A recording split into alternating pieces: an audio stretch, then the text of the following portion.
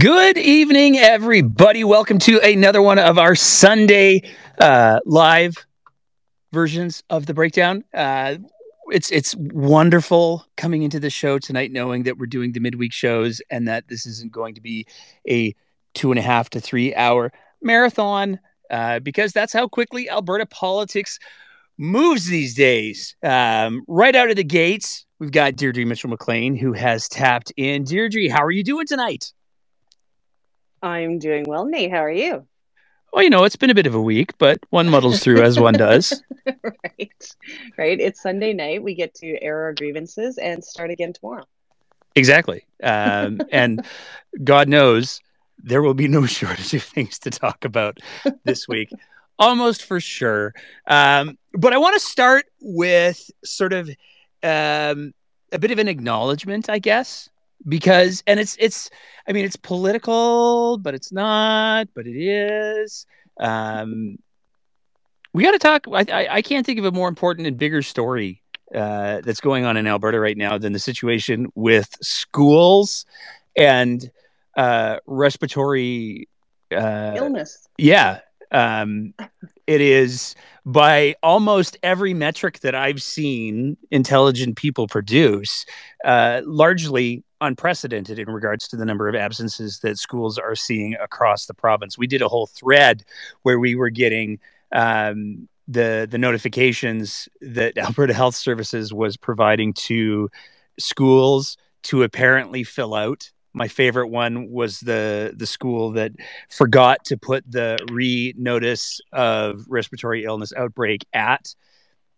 They forgot to change insert school's name here. They got it in the next paragraph.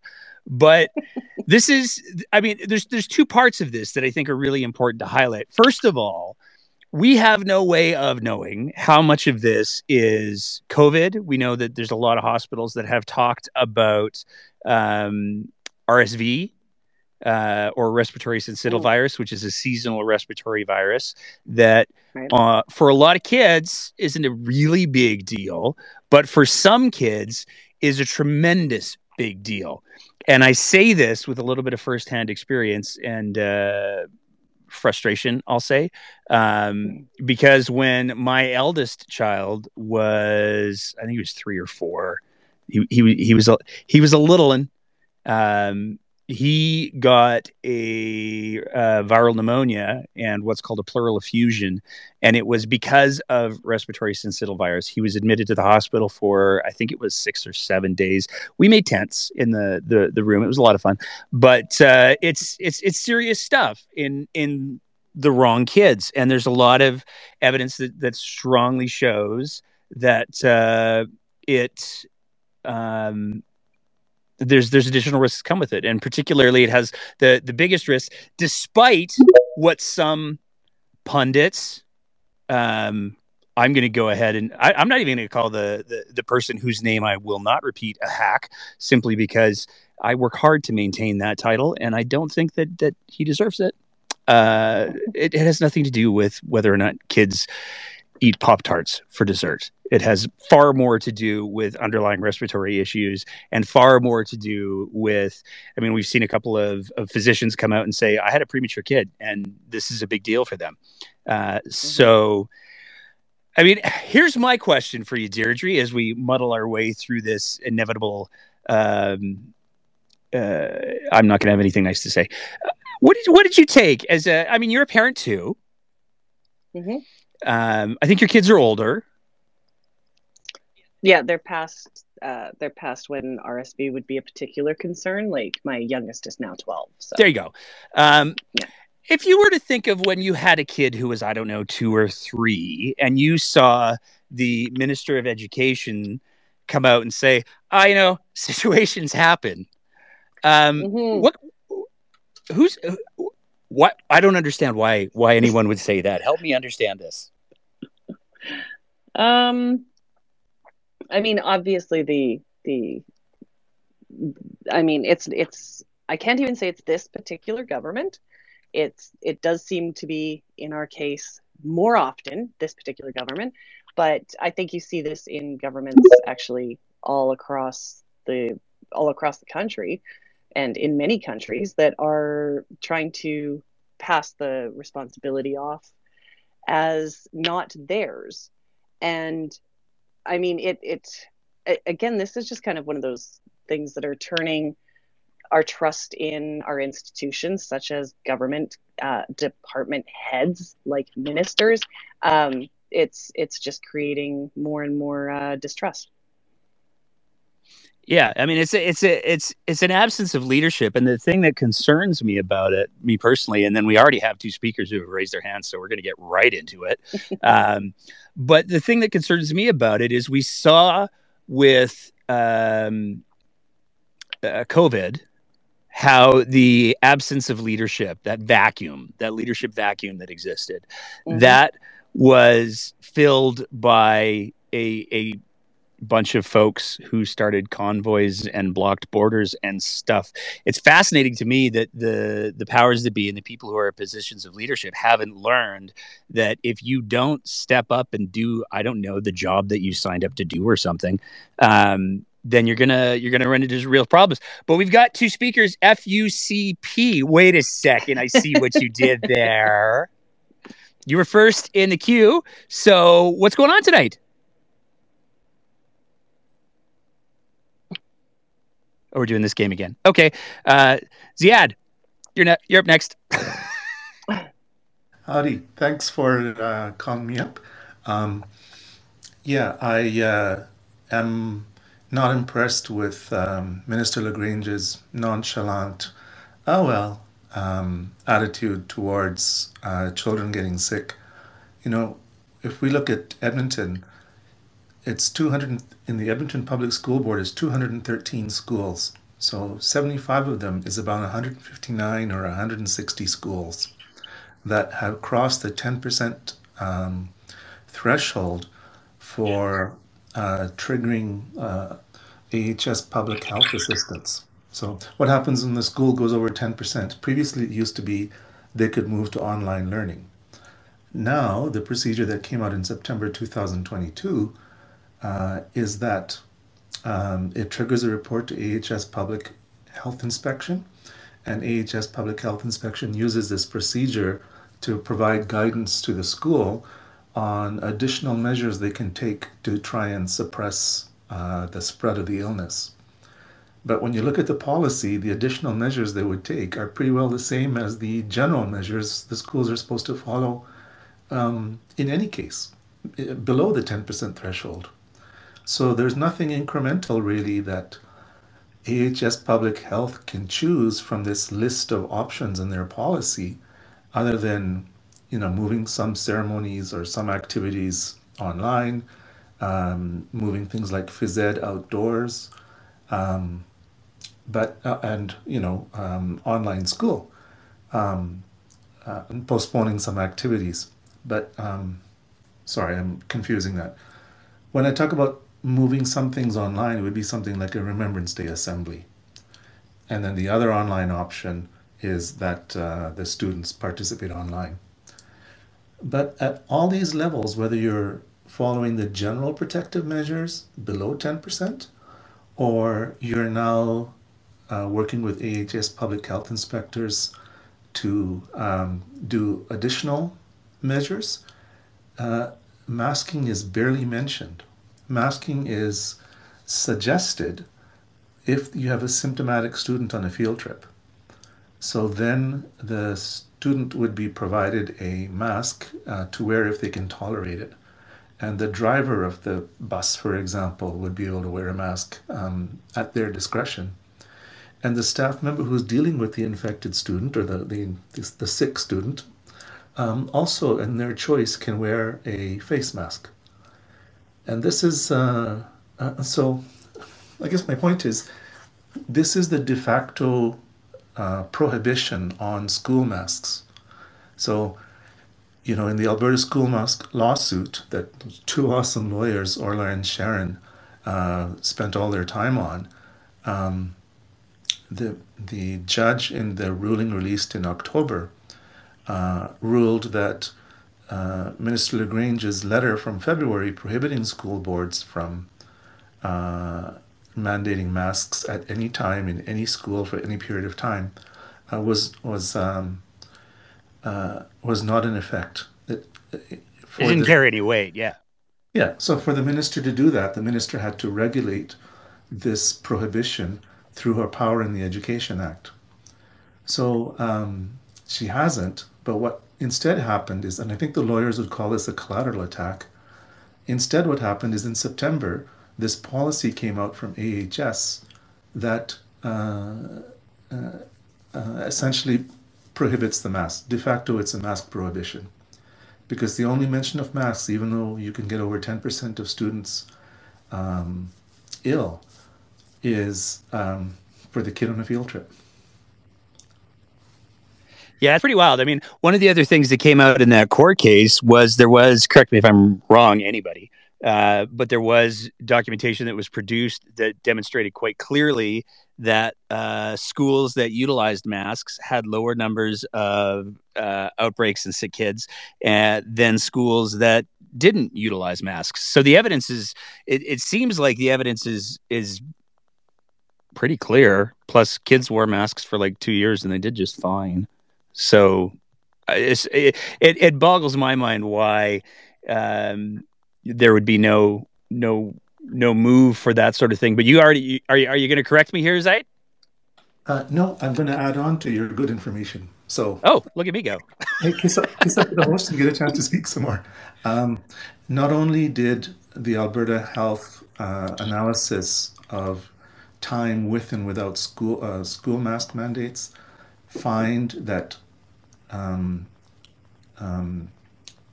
districts without school mask mandates had 3 times the number of cases as districts with school mask mandates. So this is not just the school kids, but this is also the communities that had school mask mandates.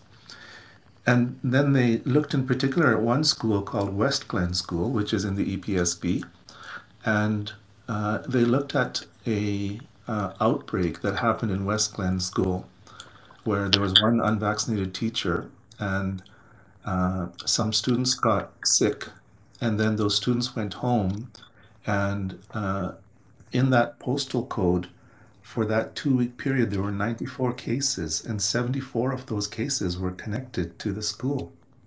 So you have kids who interact with each other in the and they then go home, and then they spread the infection to their families. Right? We don't wear masks around our kids, and there was really good graphs there that Alberta Health prepared that we in the public didn't get to see, which showed that while in mid to late September last year, cases in Edmonton were starting to fall, in that postal code, the cases were going up, driven by the school. So, when Minister LaGrange says that, oh, we can't get sick from kids and stop saying kids are vectors of infection. No, Alberta Health's own data proved that kids are vectors of infection. And when they looked at the index case, so the index case is who is it that infected a certain cluster of people? In about half the index cases, it was a kid under 6, and about half the index cases, it was a kid over 6. And there was only one of those index cases that was an adult. So he had adults all over that postal code getting sick from kids. And yeah, this was suppressed and only came out in the evidence thanks to 2 lawyers who bust their butts working for free for 8 months. Yeah, they did an absolutely amazing job, and I will. I uh, I know that we talk about GoFundMe's, and as much as there are GoFundMe's that are, let's go with problematic, i.e., the $90,000 allegedly tax donation that Danielle Smith was able to convert, there are some GoFundMe's that are definitely worthwhile, and it's my understanding that the 2 lawyers GoFundMe is still up and running, and they are still trying to recoup costs that were involved because they did do a lot of work on that. And you got your hand up again, man. I'm gonna let you come back in. Thank you. Yeah, it's true. I think they're fundraised to around thirteen to $14,000 of the 25,000 they asked to raise. And in fact, I tweeted back and forth with Orla about this today, because I said, there's the um, explosion of cases in Edmonton Public School is having parents say, "Do we need to litigate again?" And so they're asking Sharon and Orla, can we get your help with litigating again? And I then forwarded around their GoFundMe saying, just a reminder that if there's any according to the rules they set up for their own GoFundMe, they said, first of all, it's not going to our labor at all. Secondly, it's going to go towards disbursements or the out-of-pocket expenses we have to incur in the lawsuit. And then if there's a surplus, we'll carry that forward for any future litigation for protecting children with disabilities, and I think one other type of lawsuit.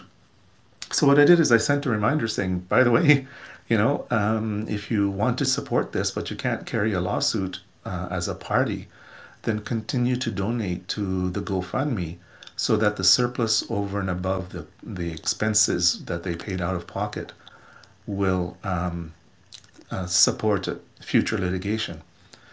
But Orla and Sharon haven't even been compensated for the cost they already paid out of pocket. In other words, they've had to spend more than $14,000 out of pocket on top of working for free, and the GoFundMe hasn't raised as much funds yet. Yeah, I'm going to ask you, if you don't mind, if you would just throw the link in the comments of the spaces that we're holding, and then I'll make sure that it goes in the show notes, because I think that what they're doing, I mean, what they did, and just in making information that demonstrated that the government was at the very least disingenuous, if not dishonest. I think it was critically important work. So if you don't mind, when you have a second, if you throw that in there. We got FUCP back. I don't know, maybe they're playing the most kick-ass game of Galaga I ever heard, or what's going on, but it sounded like you're having some fun over there. What's going on tonight? Okay, I'm really sorry. I was not quick enough with unmuting myself before I got usurped, but very well usurped. Zaid, I appreciate you. I know we've had contacts on other forums, so I just wanted to let you guys know that I have it on very good authority, as you would put it, Nate, the DMs, that Children's Hospital was in the shits tonight. Oh dear. They have fucking. Oh, sorry. Oops, my last. No, that's name. okay.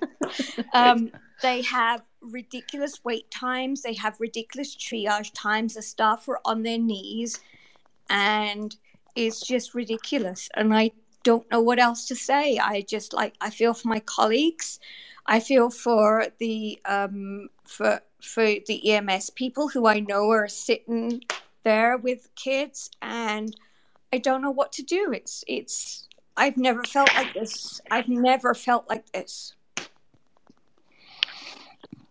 I mean, there's no question, I don't think, that healthcare is in a state that it is never, at least not in any real living memory. I don't think that healthcare has been in the rough state that it is really ever before. If not in living memory, because of not only, and I think it's important to highlight, like a lot of people like to say, oh, it's the pandemic. It's not just the pandemic. This is a healthcare system that has been allowed to deteriorate over decades and multiple governments. The investment that was needed was not put into it. We have the gray tsunami or the silver tsunami, whatever you want to call it, that has deeply impacted the availability of resources. And I mean, the biggest problem is there's no easy fix. It's something that is being experienced across the country. The healthcare workers have not been supported for the incredible work that they do. They have been denigrated. They have been attacked. They have been harassed, and there's no end in sight for the stress that they're working under. So, like, my heart goes out to anybody who's, I mean, for sure, waiting in line at the children's hospital or waiting with a sick kid, because as a parent, I know how heartbreaking and stressful that is. But particularly for the healthcare workers, um, it's yeah, tough. it's hard to find the words. It really is. And then to watch the government like laud yet another brilliant private orthopedic center when we know what happened to the last one. The taxpayers had to bail it out because, and you know why the contract was ended? It was because the surgeries there started off the same, but then by the time, and it was the NDP that ended the contract, and sorry, but it was rightly so, because the surgeries there were costing between $150 to $1,500 more at that center than they were at the Foothills, which was almost next door. And the thing is, we had the capacity. There's orthopedic surgeons out there who are literally posting on Copping's announcement that they had the time, but they're not investing in the public health service. And people need to know that. Well, I think, correct me if I'm wrong, I know that you have some extensive experience in healthcare. We'll leave it vague like that. But my understanding of these private surgical centers is they exist and they do the sort of the Happy Meal version of the surgeries, where we're going to do the same procedure over and over and over again, and then we're just going to conveyor belt the whole thing. But if there are any complications, if there are any problems, which is not uncommon in a post-operative situation, then it's, to the public healthcare system with you. So, in a sense, while they're potentially dealing with some of the orthopedic stuffs, they're not providing an expansion of the general hospital beds. Let's go, that patients might need in a post-operative complication. Am I wrong about that? No, you're not wrong at all. And also, don't forget, they get to pick and choose the patients that they accept in the first place. So they're not going to accept the unstable diabetic. They're not going to accept the person who has a cardiovascular history that's extensive. So, and yeah, absolutely. If something goes wrong, guess who picks up the tab? And it's people just don't get this. And I have to say, I'm from the UK. You probably didn't guess that, but whatever. I worked in a system that was a two-tier system, and in some respects, it kind of sort of can work if you have the infrastructure there. And the only time it really, really, really works is if a shed ton of money is poured into it. So I was actually part of a big push in the UK to cut down the wait list for both cataract surgery and orthopedic surgery. And we had a different infrastructure in the UK. You have to understand this. We had a completely separate private system that had different hospitals, different DIs, different labs, everything was self-contained, which we don't have here. And we had checks and balances because the consultants, it's almost equivalent to your attendings, you could only have a private surgery if you were at that top level where you were. And so none of the doctors or whatever underneath, they couldn't have private surgery. So it was only the top end.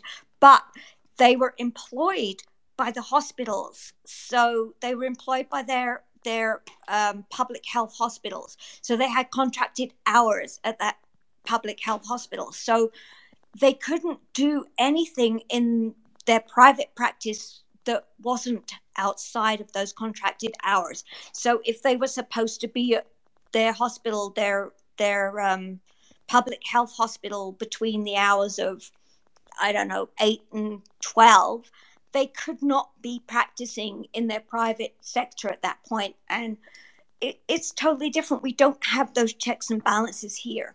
So you have to understand that what I'm saying was within those checks and balances. So I was part of a huge push to cut down knee surgeries, hip surgeries, and cataract surgeries in the UK, going back years.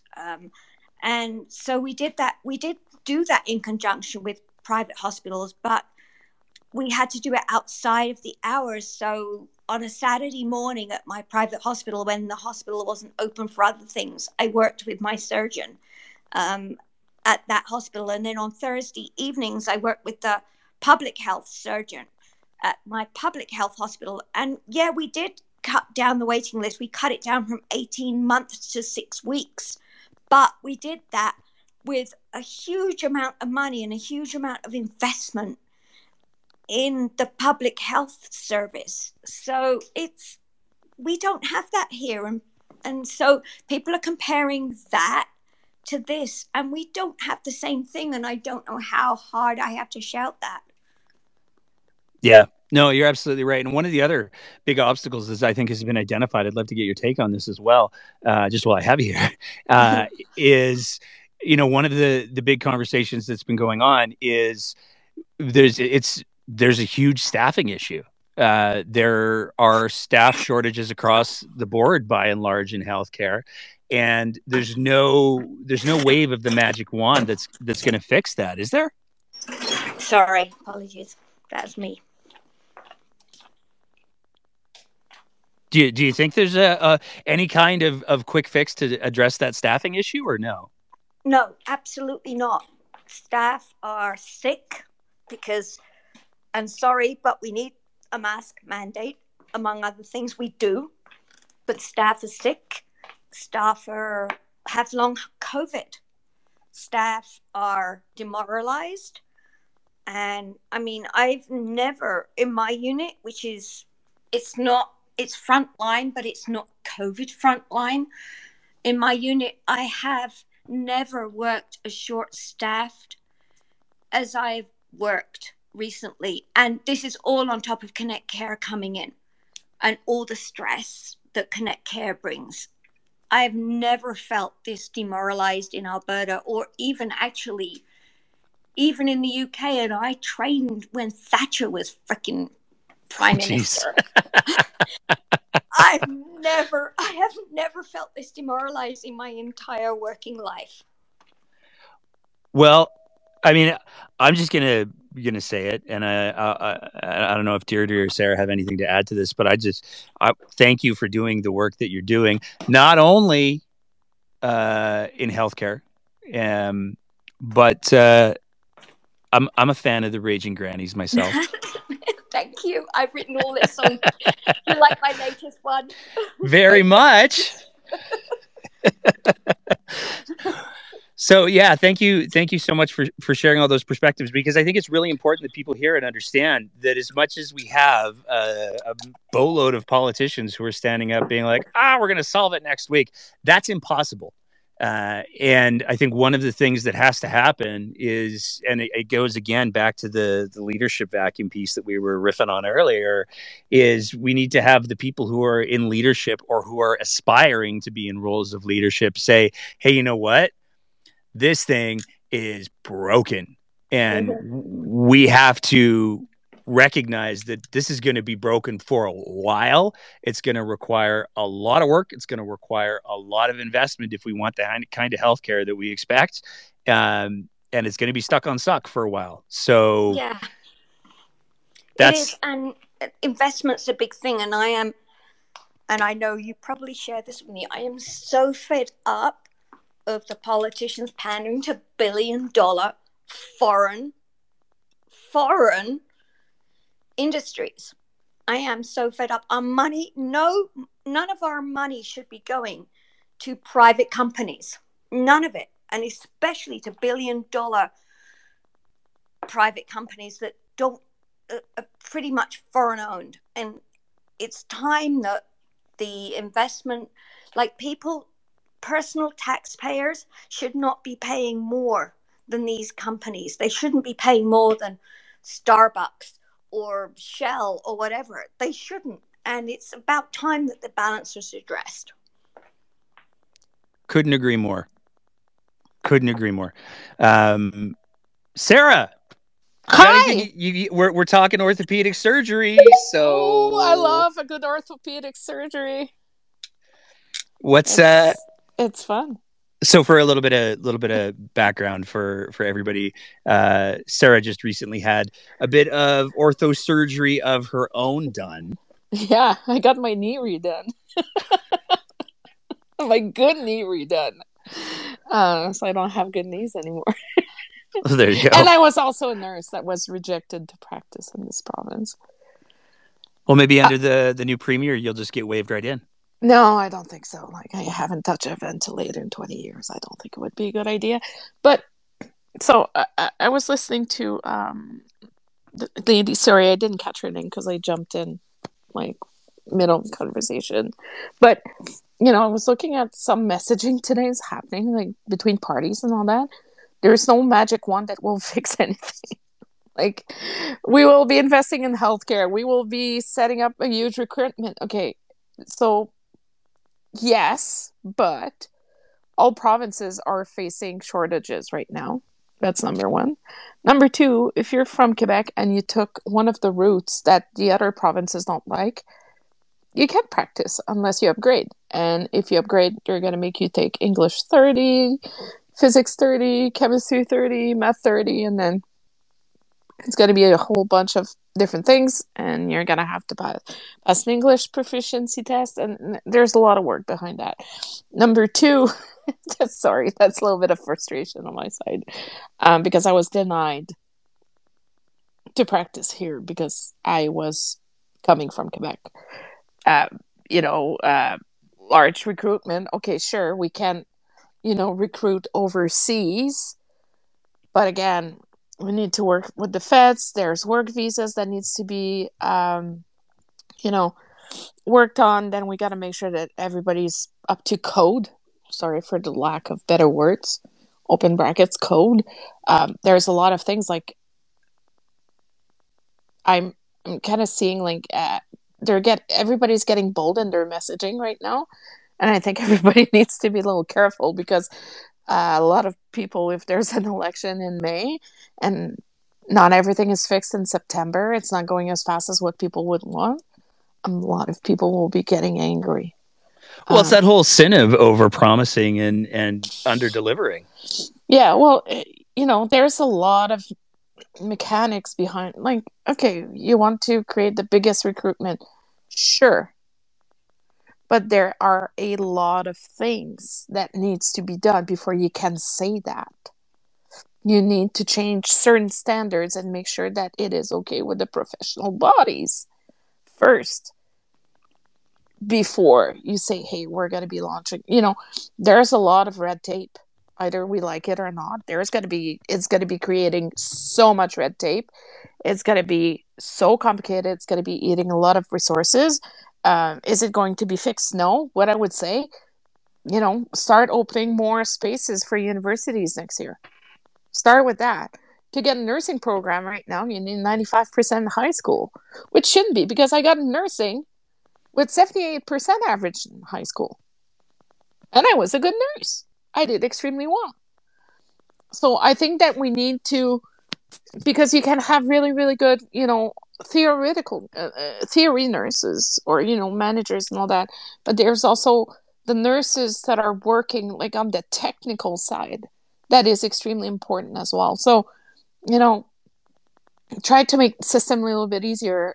Create a new bridge from LPN to RN. Work with Alberta nurses to try to make it work faster. There's solutions that we can do, but we're going to see the effects in 2 to 3 years, not in 9 months. Well, exactly. So I'm not worried about that. Like, sorry, I had to vent about it because I'm really frustrated with the messaging I'm seeing these days. It's extremely frustrating. And it's so vague. And it's over-promising. And yes, I'm going to sound like a conservative right now. And I fully, I'm going to fully admit it. But there's a lot of red tape that we need to cross before we can even get there. And I think that's not being dishonest, but it's not telling the whole story of what is going on in the background. Well, if you want more healthcare workers, if you want them to stop burning out, don't be like, hey, I built a pipeline. Advocate for a mask mandate right now, or advocate for, try to work with the government to try to find solutions to have Tylenol and Advil for infants and toddlers, and kids are missing medication right now. I got lucky. I found it in a compounding pharmacy, but not everybody knows what a compounding pharmacy is, nor everybody knows how to break down the medicine and make it, because there is a danger of overdose and all that. Anyways, it's super complicated, but I'm just really frustrated right now because no one's focusing on the real issues that we are dealing with right now. It's extremely frustrating. You sound a little frustrated. Are you frustrated, Sarah? I just came back from a birthday party with 10 toddlers. A little bit. Enjoy your RSV in like 4 days. Thanks. But I mean, you raise a really good point, and I think it's an important one because one of the and you were putting your conservative hat on, so I'm going to ask the question of you and Deirdre both, because you both come from more conservative-y backgrounds than centrist. We're the bad centrists. Okay, there you go. We've seen with the current UCP government, one of the things that they've done extraordinarily effectively is decimate, probably more than decimate. And I'm using the word in the purely technical term. I think they've actually doubly decimated. I don't know what that would be. I don't know my Latin that well. But what they've done to post-secondary education has been, a perfect example of cutting off the nose to spite the face, because you can't have people working in healthcare unless you train them how to work in healthcare. And especially when we're talking about some of the more complicated roles in healthcare, some of the more challenging roles in healthcare. That's why we need to look at different models of instruction for nursing. The route I took in Quebec was 36 months, 12 months a year. And I picked specialization for ER and ICU.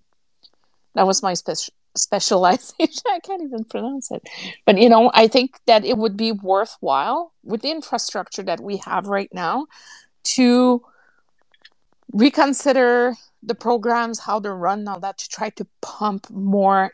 It sounds so bad, but to try to pump in more nurses and healthcare workers into the system. When I was studying as a nurse, when I was not studying, I would work at the hospital as a, how do you call it? Healthcare aides. I would go and, help patients and, take vitals sometimes, or go change a bag, or, things. The resources were directed differently. So I think that they need to think outside the box and look at what other provinces are doing to see that, there's other models work. Like back in the day, nurses were trained in the hospital, and it worked extremely well. I think I'm going to jump in there, Sarah, because we just got we got a DM as now I'm all self-conscious about saying it because I can think of so many different ways to pronounce FUCP, but we got a DM from somebody who I'm not gonna go ahead and out them, but they're extraordinarily well informed. They are as close to the situation and awareness of the situation as I think you probably can possibly get from a fairly high level. And one of the points that they raised was, one of the things that we can do quickly is work on retention. Because part of the problem is that we are seeing people leaving the healthcare field because of burnout, because of frustration, because there's other options that suck less. So, sorry. I mean, it is what it is. But addressing that retention piece is critically important. And I'll even speak from a little bit of my personal experience on this. I try not to, but we're right in the middle of it, so I kind of feel like I have to. Um, the as anybody who's a longtime follower of the show knows, I work professionally in healthcare, and I have been off work since March because, well, I got a PTSD diagnosis. And that PTSD diagnosis came from a couple of different things, but one of them was, and it's been fascinating for me going through this journey to encounter the mental health care folks who have been doing an amazing job of taking care of me and helping me with my, I don't know, recovery. One of the things that I keep hearing from all of these different people in all of these different areas is they're seeing more and more healthcare workers who are suffering from PTSD, and a big part of it has to do with this thing called moral injury, and that's not necessarily from the very big bad event that somebody experienced.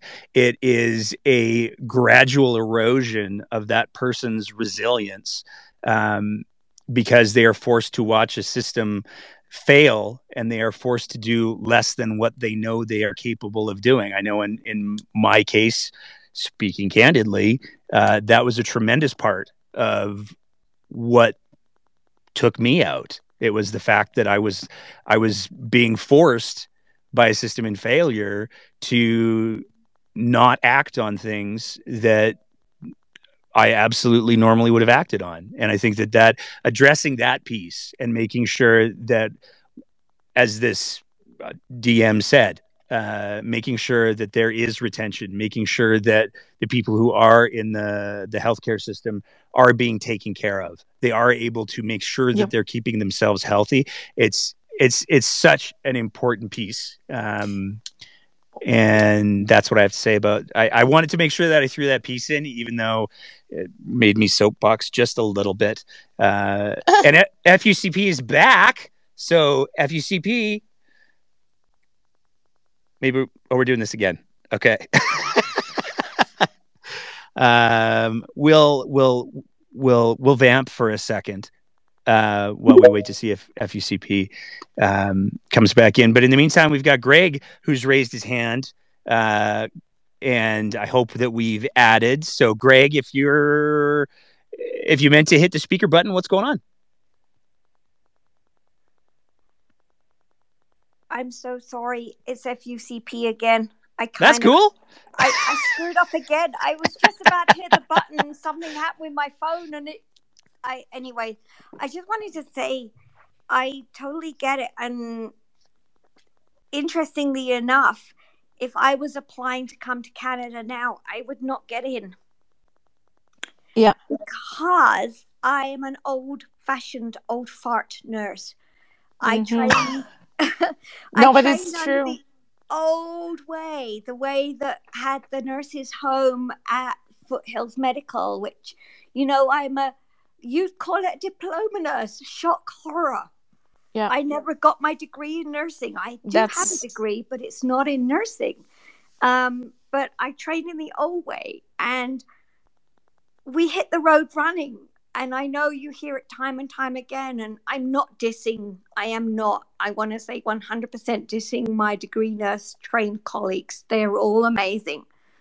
But nursing healthcare is very much an on-the-job thing, and it's gotten so far away that I'm hearing that people aren't even getting into a unit before they've been in school for 2 years.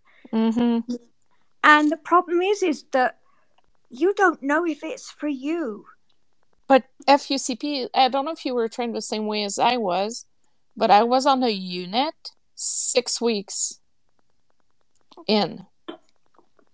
Like literally 6 weeks into my program, I was already on a floor and working, and I had 2 patients. I was not doing everything. I was doing the very basic stuff, but they put us on the floor right away. Pretty much. We pretty much the same training. It was either 6 or 8 weeks, and sorry, I'm really old. So It may have been 6, it may have been 8. Who knows? Yeah, but it was pretty much right away, right? But what we did was we did the 6 weeks or 8 weeks. I think honestly I think I might have been 8 weeks in school, but then we went on to a unit where our first 3 months was spent doing basic nursing care. Yeah. So we did vitals, we did bed baths, we did change the sheets. Yeah, you did everything to see your patient, and then you went back into school and you had to pass an exam, and you did a project, and then if you passed, you could go on to the next thing, which was the next best thing, which was medical, and Injections. then you started to add to what you trained in.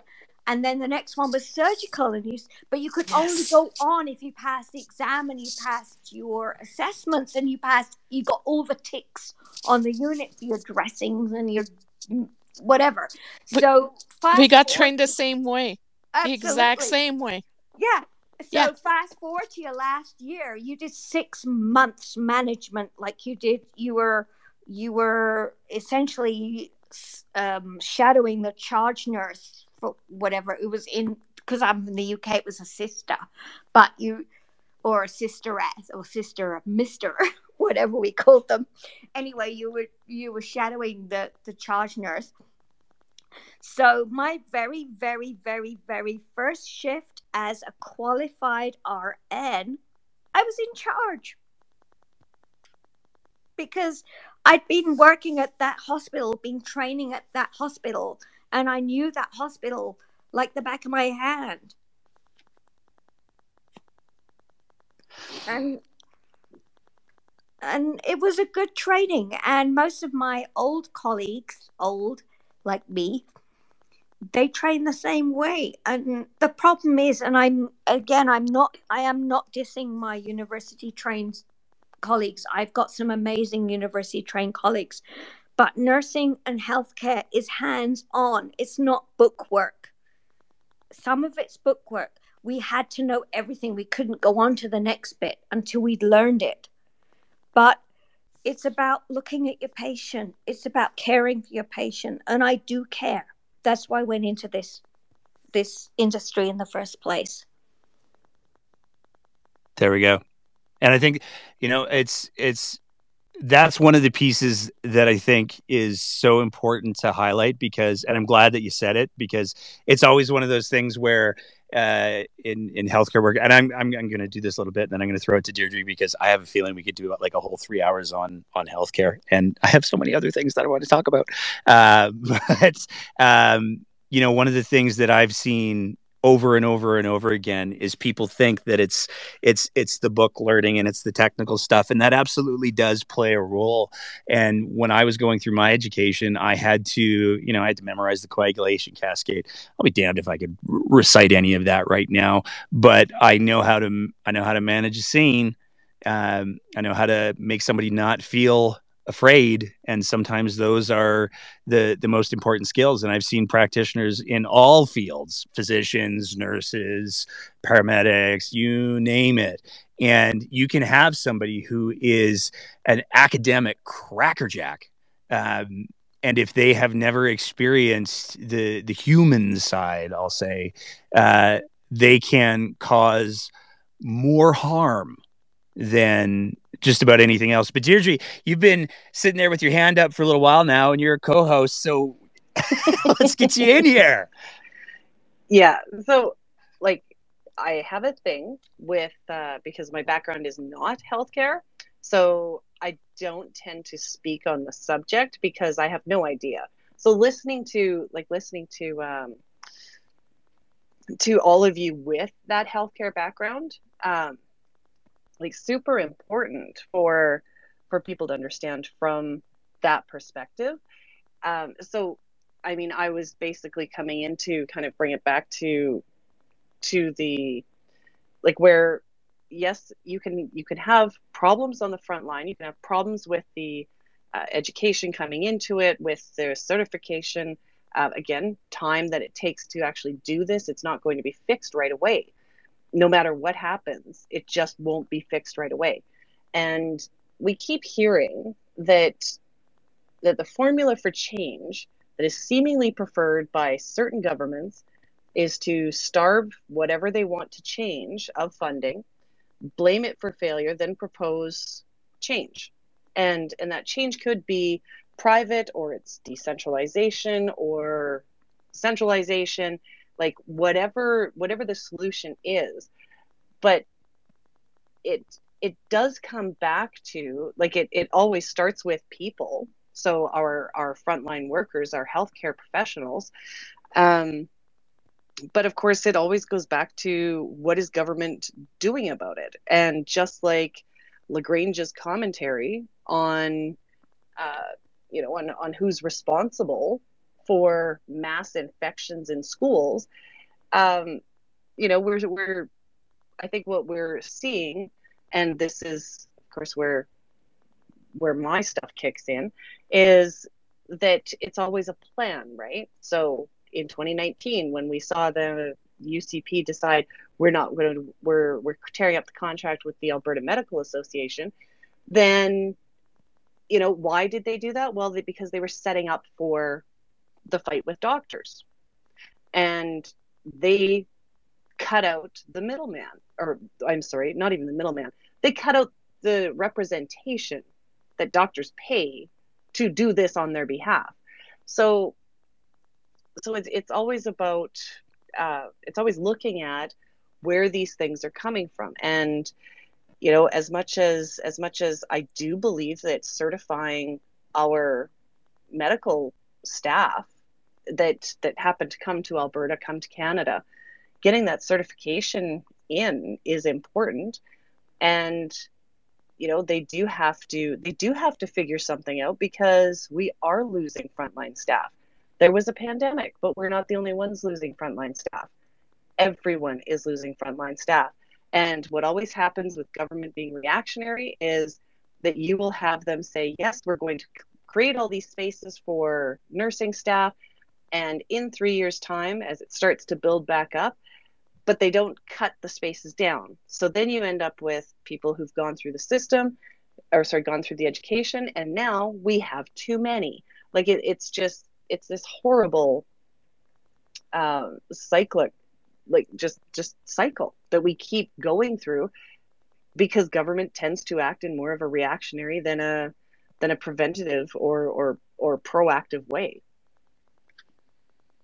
You're not wrong. I mean, it certainly seems to be that the issues that get talked about and addressed are the ones that are the issues of the day, but they're only issues of the day because somebody crapped the bed for X amount of years. Exactly. But I'm going to use that as a pivot point, our whole healthcare conversation, because as much as we spent the first 50 minutes talking about the healthcare situation in Alberta, healthcare was one of the ministries that didn't get a mandate letter. So one of the things that happened this week was Danielle Smith wrote her PR announcements / mandate letters to ministers, whatever you want to call them. I want to get Sarah's take on those, because some of them were, reading through them, it was just like, this isn't written for Tyler Shandro. This is written for the general public. Nobody's this dumb. But it was very telling that we saw some discrepancies, let's maybe say, because we saw, for example, for the Minister of Justice, Tyler Shandro, he got a mandate letter that said, boy, I really want you to look at maybe implementing a provincial police force.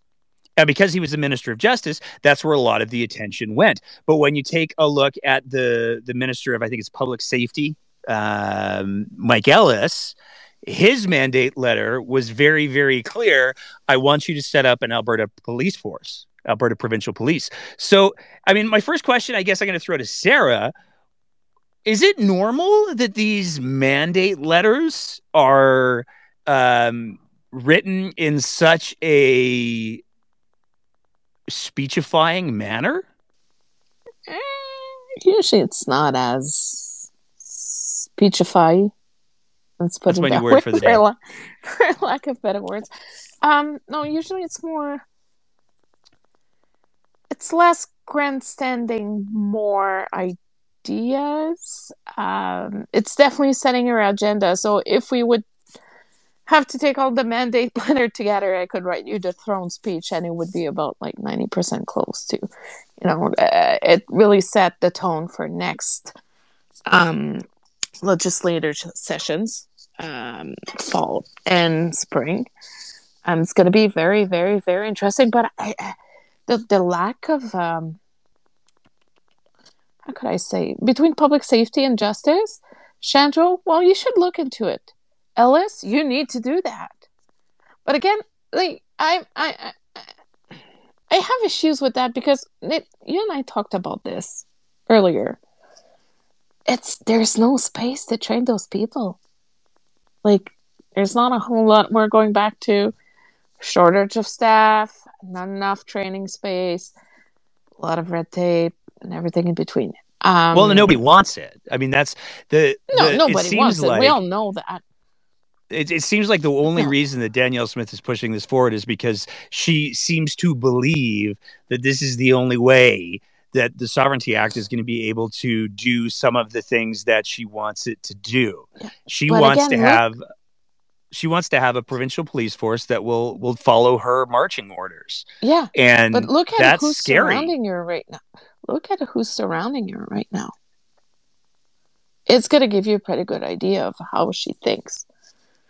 But again, she, how could I say, I think that some of the people surrounding her,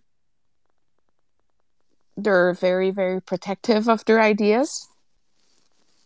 And they're trying to make sure that she keeps the course, right? Because there's a lot of people behind all of what she's saying in her policies and all that. And there are certain actors that we know very well. I'm not going to name them because we all know them. But we need to look at who surrounds her and what their personal agenda is and what they have been promoting. And then, when you're getting emails from all of those wonderful political organizations there is in the province, and you can see who's running what. And then they are pursuing. It's very aligned with a lot of those, the Alberta Prosperity Project. The other one, what's the name? Take Back Alberta. Well, yeah, there's that one too. But what's the other one? I love Alberta. There's the Alberta Institute, and then there's there's Common Sense Calgary. And then there's that other one run by that was run by Mr. Anderson. What is it again? There's the Free Alberta Strategy, the Alberta Parents Union. So those groups have a lot of influence into Miss Smith's agenda. So I would say it's more of a smoke, a signal to say I heard you, and this is what I'm going to attempt to act on. But she's listening to very, very few groups right now on what should be done. But the letters are not that great overall. Like, I was reading the education one, and I had to read it like 4 times. But the first page is the same for everyone, but then they get their mandates. But Minister Chandro,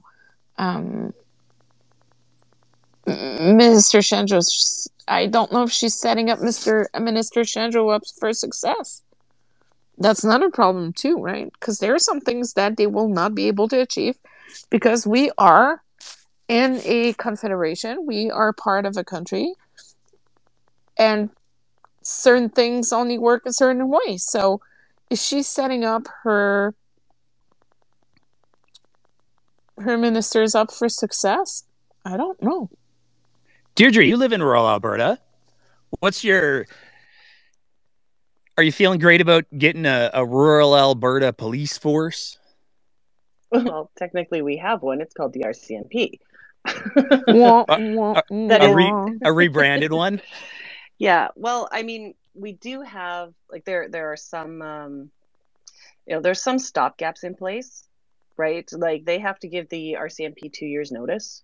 They can't just, you guys are done. So this isn't something that's going to happen right away, but it is something that she's obviously putting into place so that it can happen. It's like, do we need more officers? Well, sure we do, because like we have, so out in Strathmore, we have a detachment here. We have, I believe, I don't know, maybe it's under 10 actual officers that work out of the Strathmore detachment. But the amount of actual space that they cover, so Strathmore is 25 minutes out of, or sorry, 25 minutes from the city of Calgary boundary, right? And so we're 25 minutes from there. Our officers actually cover ground to the Airdrie industrial area, and also to the south, over like as far as Siksika, so the reserve. So like our officers are covering this huge amount of space, and that is generally the biggest complaint, is that you can call, but are you going to get somebody out there? And yes, you will probably eventually get somebody out there depending on where they were when the call came in, but it's so much ground to cover.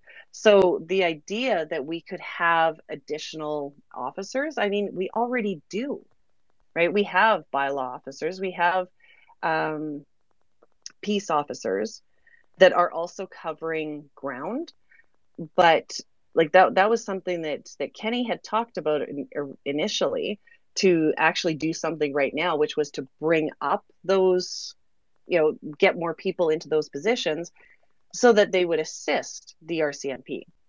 But again, that's a provincial expenditure. So I mean, despite the fact that it's going to cost more, and I think only,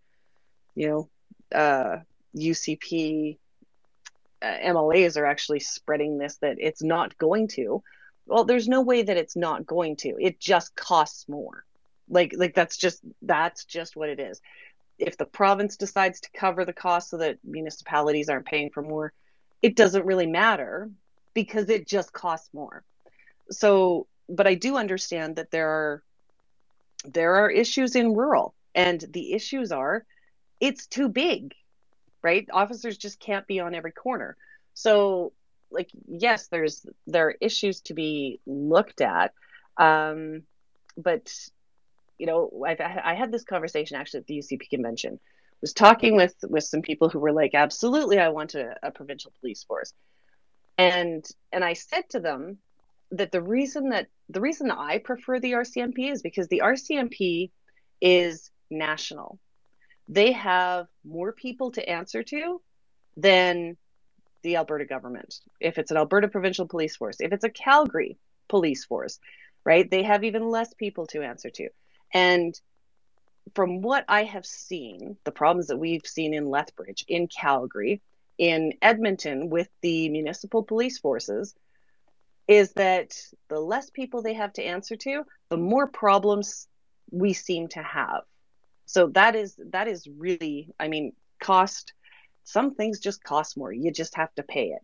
But so that's not my issue, really, the cost. I mean, I want everyone to be honest about it and say, yeah, it's going to be more. But that's not my issue. My issue is that I want to see the accountability, and I want as many people to be holding them accountable as possible. That's my issue with an Alberta Provincial Police Force, my main one. Okay, I'm gonna use Sarah's bit where she was talking about taking a look at the premiers, who's the premier is surrounding herself with, to talk about the other big piece that I want to make sure that we hit on tonight, because it just makes me so angry. We saw Danielle Smith this week appear at the Medicine Hat Lodge. She was talking about addictions, and yet again she plugged. I'm going to have to watch this movie just so I can criticize it fairly. And I hate that. but one of her chief of staff was involved in the production of a highly polarizing movie, air quotes documentary, about the situation in Vancouver and addictions, and talking about how we can't let the situation that exists in Vancouver, particularly the Vancouver East Side, East Hastings, we can't let that happen here. And it makes me crazy every time somebody talks about East Hastings and, oh, it could happen here. Because if you're not including in any conversation about East Hastings or the opioid epidemic, particularly in Vancouver, particularly in East Hastings, if you're not including in that conversation the fact that most of the problems that exist in East Hastings were created when the government decided to close down Riverview Hospital. If you don't know what Riverview Hospital was, I would highly encourage you to look it up or Google it. But the Coles Notes of it was a mental health hospital that existed in that area and housed hundreds of vulnerable mental health patients. And when they started to close that facility for a whole bunch of, I would argue, very bad reasons, one of the things that they did was they gave guaranteed low-income housing to people. A lot of this low-income housing ended up being in East Hastings. And because these people were so vulnerable, there were a lot of drug dealers, there were a lot of unscrupulous people who preyed on these people. And that was, in many ways, the flashpoint for the opioid epidemic, and particularly in the Vancouver area. And that's really, really important to understand. And it drives me nuts when people misrepresent the history of how these problems came to be. It drives me nuts when Daniel Smith is talking about, oh, the numbers are getting so much better. That's because the supply chain's back open. It's not because of anything that the UCP has done. It's because the drugs are returning to their, in many ways, less toxic state than they were during the pandemic. But I mean, Sarah, Deirdre, why do we continue to see? I mean, first of all, am I the only person that it drives? Every time Danielle Smith talks about addictions, it's always a plug for this friggin' movie. Am I the only person that makes crazy? It's driving me bonkers. I lost a cousin to addiction a month ago. It's very, very, very complicated, and as long as it's not treated as an illness, we will not be getting anywhere. And like, why would you flash your chief of staff and be like, "Oh, look, I accept everybody. He was in the movie." Like, it's very, very the lack of humanity that the government is showing towards addiction and how they treat it is causing a lot of damage right now.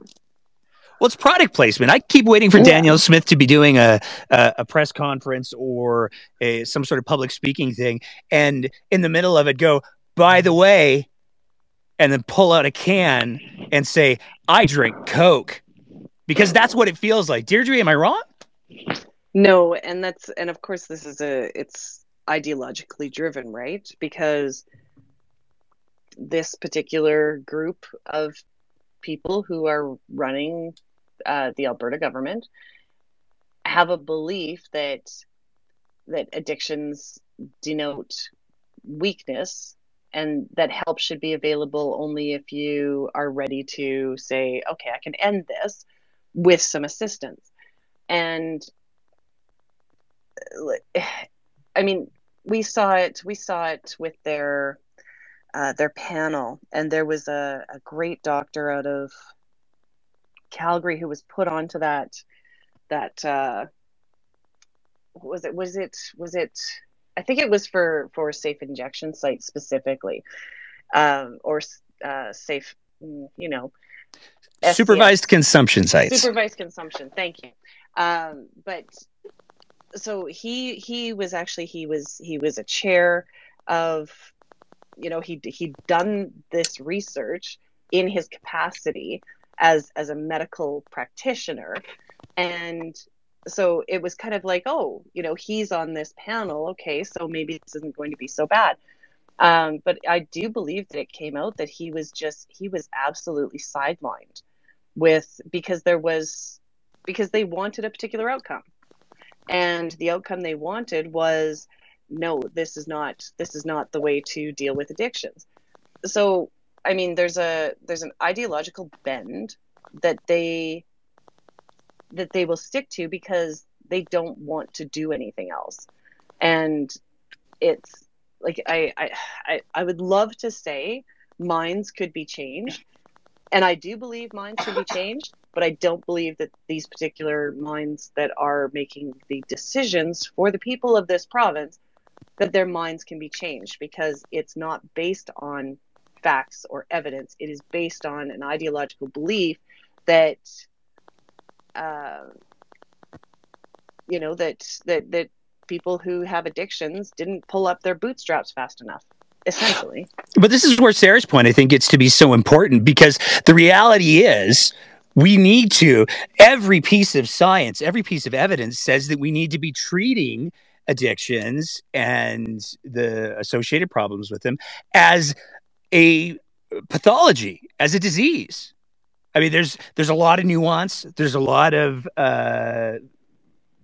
details, and there's this whole spectrum, and. But at the end of the day, when we're talking about dealing with addiction, especially dealing with treatment, and I think it's important to highlight that there is a difference.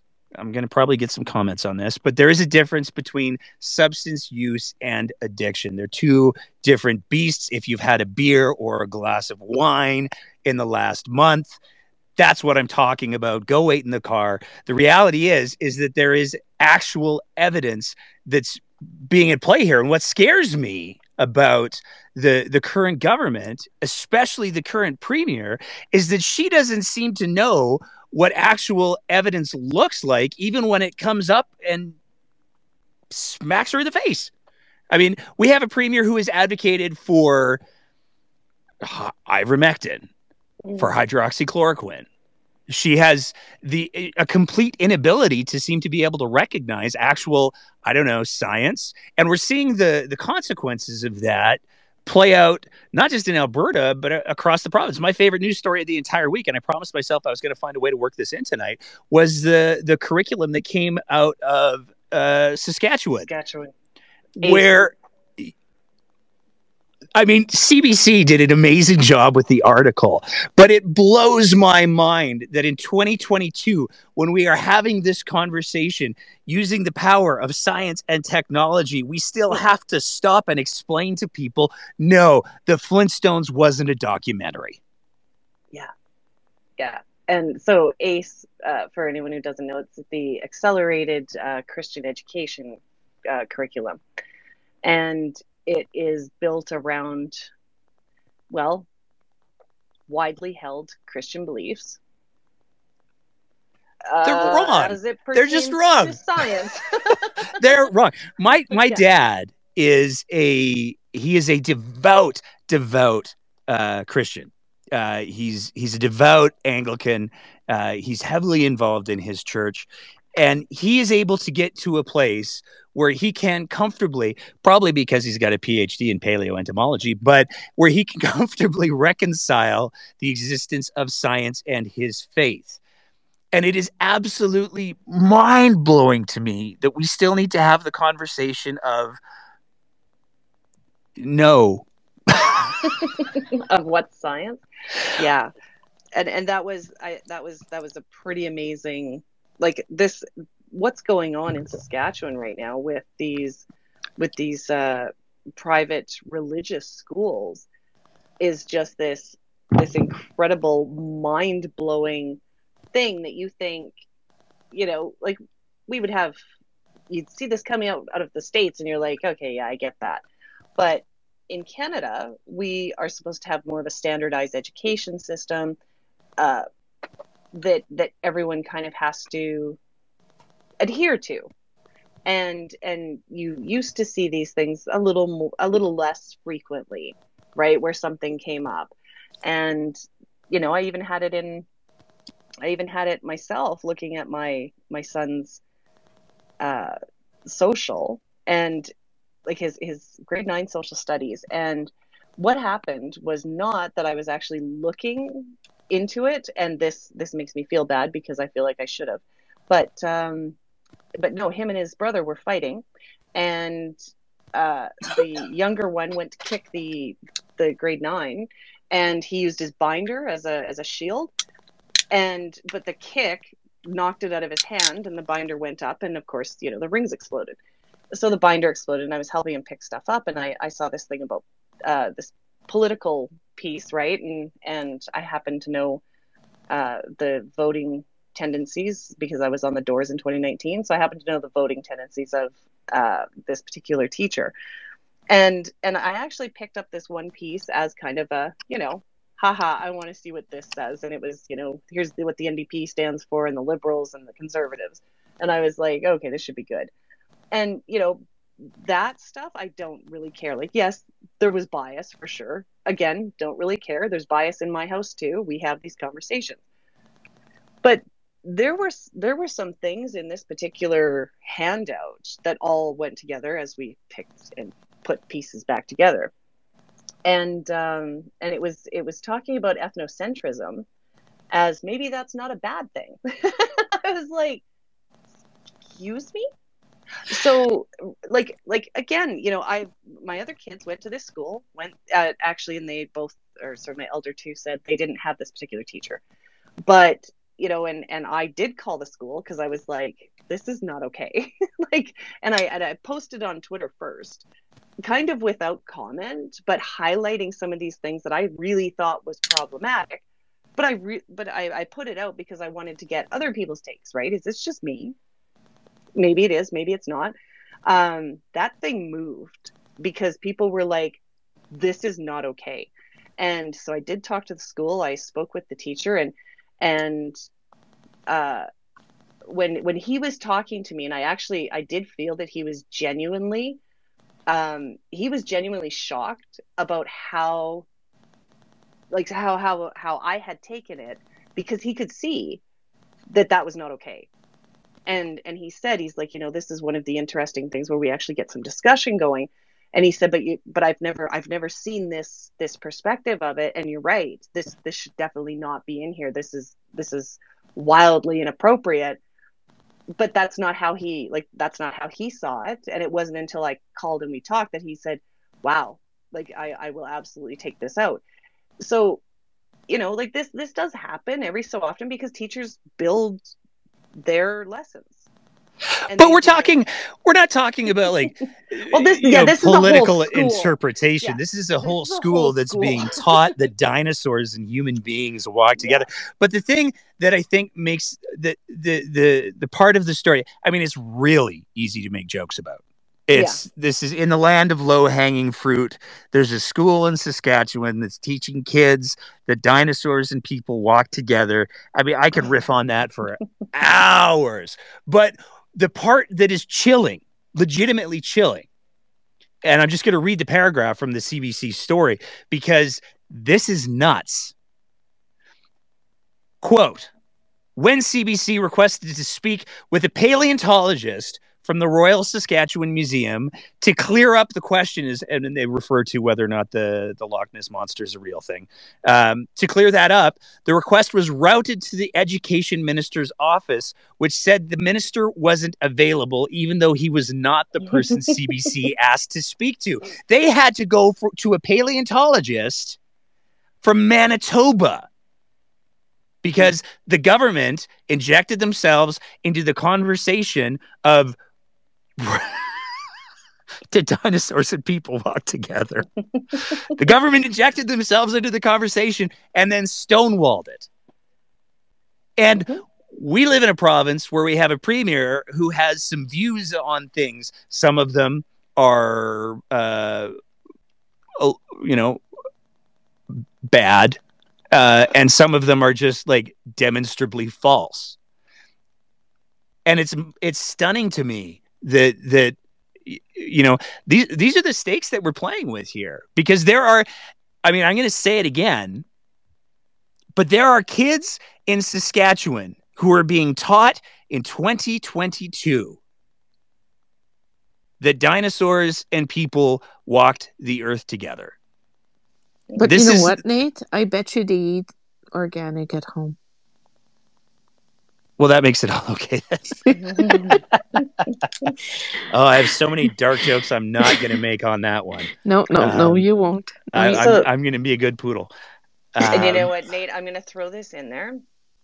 There was a Scotty. So it was a T-Rex fossil found in 1991 in Saskatchewan. It was found near East End. However, they wanted to build up the town around this particular skeleton, because it was like a rare find. It's the largest T-Rex skeleton, like complete skeleton, and the town that it was found near, which was East End, didn't end up being the town that actually has it on display, because they didn't believe that dinosaurs existed, because the Earth is only 6,000 years old, and they had to move it to a different town. Wait, what? See, I was gonna ask if they found in the dinosaur's little vestigible paws, if they found his Tesla keys, because that seems to be the timeline that we're playing with for some reason. Yeah. So this could be particularly a Saskatchewan problem that's a little more pronounced than in other areas. But I mean, it's again, like it's low hanging fruit and it's easy to make fun of. But the fact that the government was like, "Oh, we don't want to piss these people off," that is like, because they're voters. But they're wrong. Apparently, they're wrong. but they're in a bubble, and they vote, and they probably vote conservative. Well, we started the episode talking off about the consequences of a leadership vacuum. It seems like that's where we're going to end it, because we're coming up to the 9:30 mark. I'm going to ask Sarah if she has any final thoughts, any other news stories or stuffs that we missed. Anything you want to throw out there? I'm impatiently waiting for the Ministers of Health mandate letter this week. Everybody thought it was going to come out on Friday, because that's normally where they try to extinguish the dumpster 5 o'clock. But it didn't happen. It didn't happen. I'm extremely curious. I can't wait to see. And I'm going to be doing a live tweeting of the throne speech on 29th. But giddy up, because so this government has been saying a lot, but has not been doing a lot. Looks like they're having issues with their, allocation of resources and how to get things done. They announced this week that they were going to index H. Sweet, cool, all right, let's do it now. Not, right now. Increase it while you're at it. Only costs $265 million to give them $2,000 a month, which is nowhere near enough what they need. Seniors benefit as well. There's a whole bunch of benefits, and pay special, all of those people assisting those individuals and whatnot. I think it should be, and I'd like to know how sick the kids in the province are, and I'm seriously hoping that we're going to see some leadership this week. But my bar's on the floor, because my daughter so my 10 years old was telling me that half of her class was missing all week. Half of one class. And then I, addressed the school, and I was like, well, why didn't you guys tell us that, so we can take more precautions, or, because we have a little one. Oh yeah, no, but it's just strep throat. I was like, huh. All right. Or it's just a stomach bug. Okay. You do you, but, the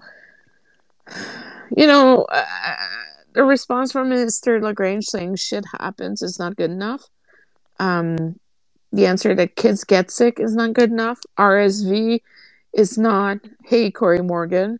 It's not something because your kid is not the right person telling their weight or they're having bad habits. It's because RSV.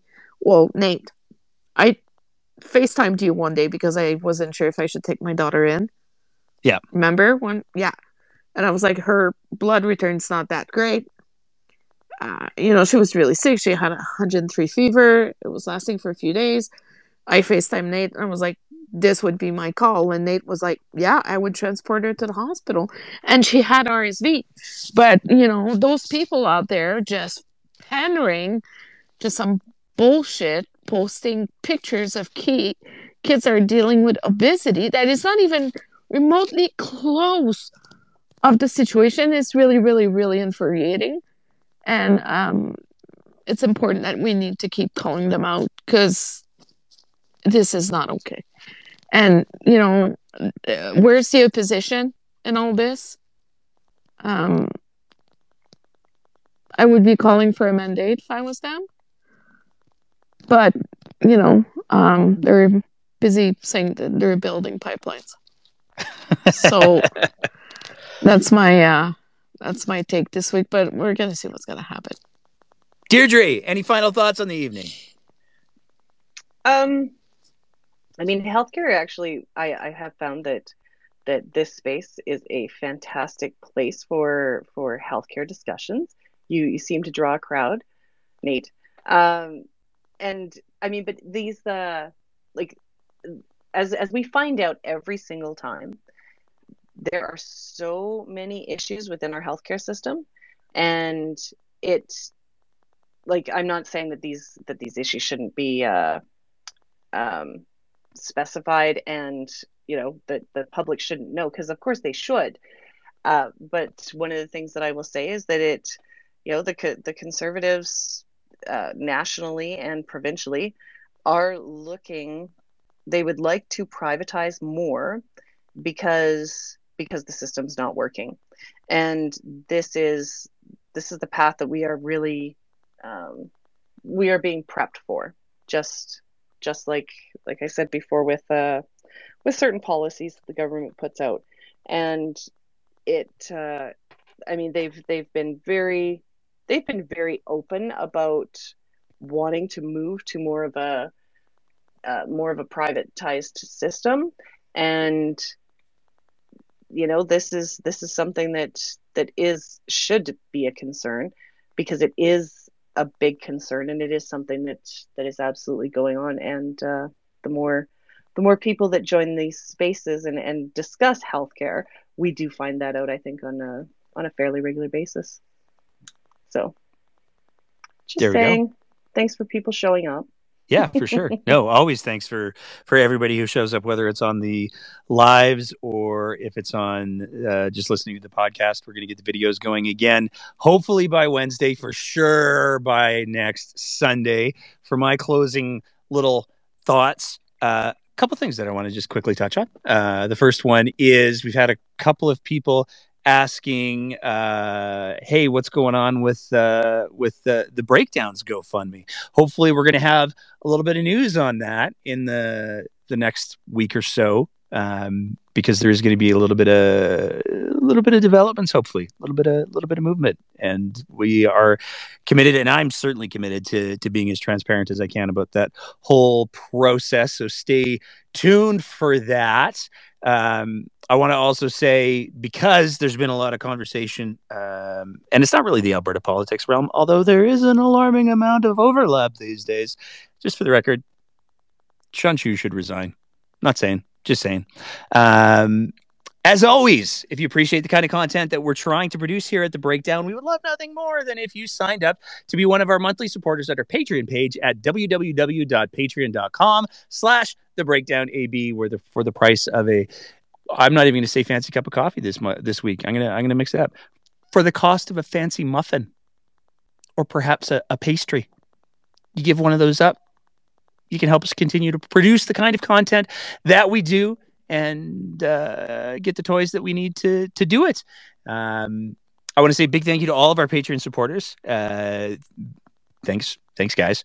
I also want to say a big thank you to everybody who listened tonight, everybody who participated tonight. I loved hearing from FUCP because it's one of the things that we got to be willing to do is listen more to the people on the front lines. Everybody likes to talk about the front lines, but unless you're actually listening to the front lines, you really don't know what's going on, I don't think. So thank you so much for waving in on that one, Zayed. Thank you so much for your perspectives as well. And if we didn't get to you tonight, hey, we're doing our midweekly thing because it goes, we did an hour and a half tonight and it feels like we barely scratched the surface. So we'll be back Wednesday evening at 8:00. And as always, if you missed the live broadcast, then you can always catch these everywhere you listen to podcasts. I want to say a huge thank you to Deirdre Mitchell-McLean and Sarah Biggs for their insights and expertise. As always, we'll see you Wednesday. In the meantime, keep the conversation going.